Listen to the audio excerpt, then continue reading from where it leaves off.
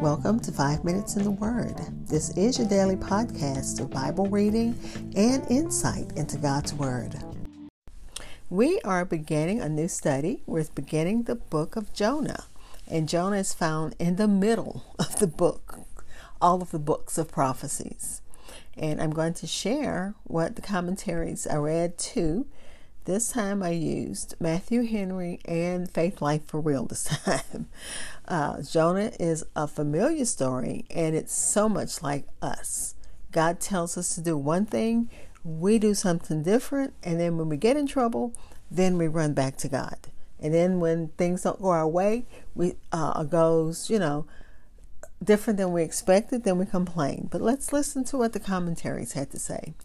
The book of Jonah contains one of the most beloved stories in the Bible. However, its unique style contrasts with the books of the prophets and raises the question about how this book should be read. The main approaches to interpretation differs on whether to read Jonah as history or as a symbolic story like a parable or an allegory. And then one commentary says it could have been, some exaggeration there. But let me continue reading. Jonah is the only narrative included in the book of the minor prophets. So it's a narrative, it's telling a story. Jonah, though placed in the midst of the prophetical books of Scripture, is rather a history than a prophecy, because it only has one line of prediction, and that says, "Yet 40 days, and Nineveh shall be overthrown." The rest of the book is a narrative of the consequences of that prediction. And in the midst of the books of prophecies, this book is in the middle of the book of prophecies, before and after. And, there are prophecies before it, prophecies after it. And many of these prophecies have dark and things that are hard to understand. Some of them are puzzling, even for people who are learned. There's strong meat for strong men. And here comes this plain, pleasant story, which is entertaining to the weak and milk for babes. And I thank God for stories like that, because trying to interpret some of these passages can be difficult, especially as a layperson. I've not had any kind of training, but I do know how to read, and I'm sharing what I'm reading. Jonah may have been the penman of the book, and he, like Moses and other inspired penmen, record their faults, making it evident that these writings are designed for God's glory. It tells the story of God commanding the prophet Jonah to preach in Nineveh. But Jonah decides to run the other way by boarding a ship. After God orchestrates a storm and a great fish swallows Jonah, he obeys God's command. But when Nineveh, the major city in the Assyrian Empire and Israel's army, repents after listening to Jonah, he's mad, he's infuriated.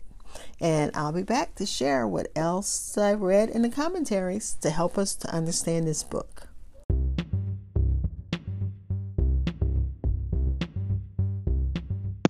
This is Hope Scott. I am your host of 5 Minutes in the Word, a daily podcast which spends a few minutes exploring God's Word. Thanks for listening, subscribing, and following my podcast. You can find it on Spotify, Apple Podcasts, TuneIn Radio, iHeartRadio, Good Pods, or wherever you hear podcasts. Also, please like and follow 5 Minutes in the Word on Facebook and Twitter. Again, we're looking at an introduction to the book of Jonah. And remember, Jonah he's given a command by God, but he doesn't want to do it. He goes the opposite way to the way that God is sending him. And that's just like us, especially if you think about kids. You tell them to do one thing, they do something totally different. And then when they get in trouble, then they cry for help. And that's what Jonah does. But let me continue reading from the commentaries. The book's lesson makes it clear in the end. God's care extends to all who call on him, even those who previously stood against his people. His mercy is truly for all. Jonah is the son of Amittai, and he was active in Israel during the reign of Jeroboam II. He was a prophet, and some of his prophecies were not committed to writing, but this one against Nineveh was, chiefly for the sake of the story that depends upon it, and that it is recorded chiefly for the sake of Christ, of whom Jonah is a type, because just as Christ was 3 days in the grave, and that's what they said in the New Testament, Jonah was 3 days in the belly of the great fish. So he's a type of Christ. It also contains very remarkable instances of human infirmity in Jonah and God's mercy in both pardoning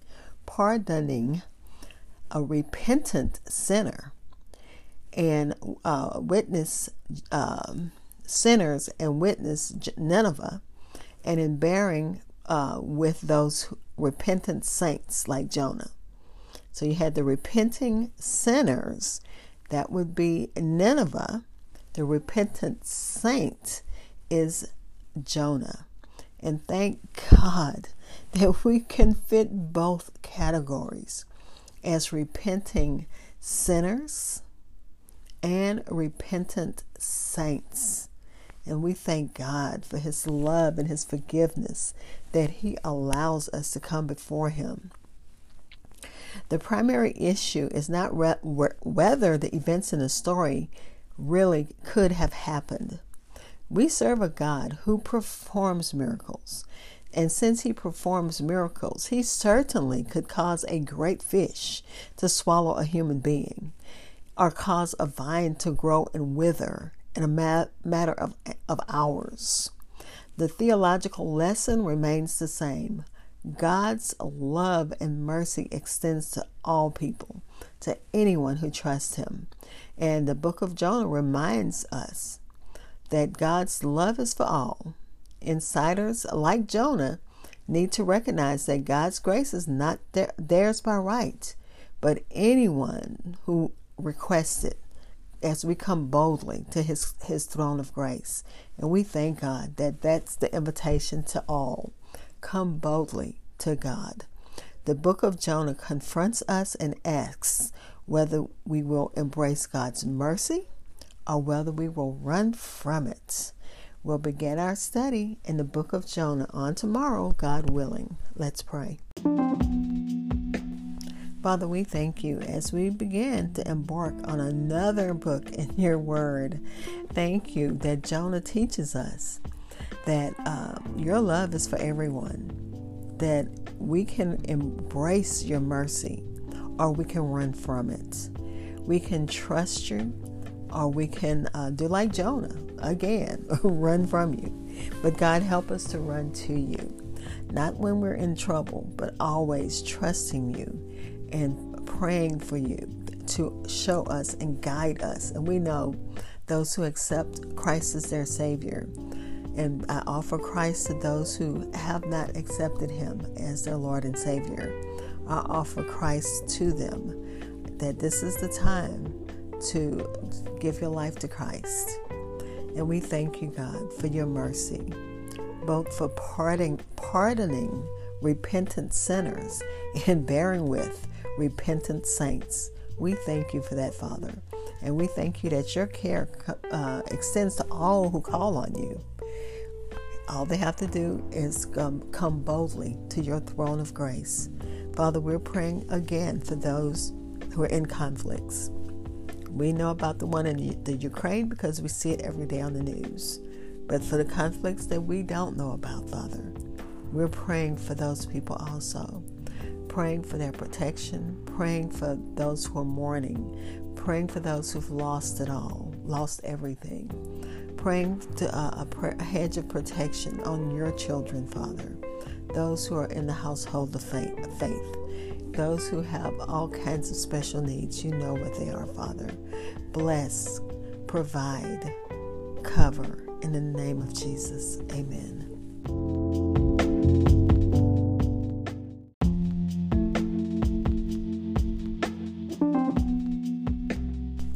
Thank you for spending time in God's Word with me. Be blessed.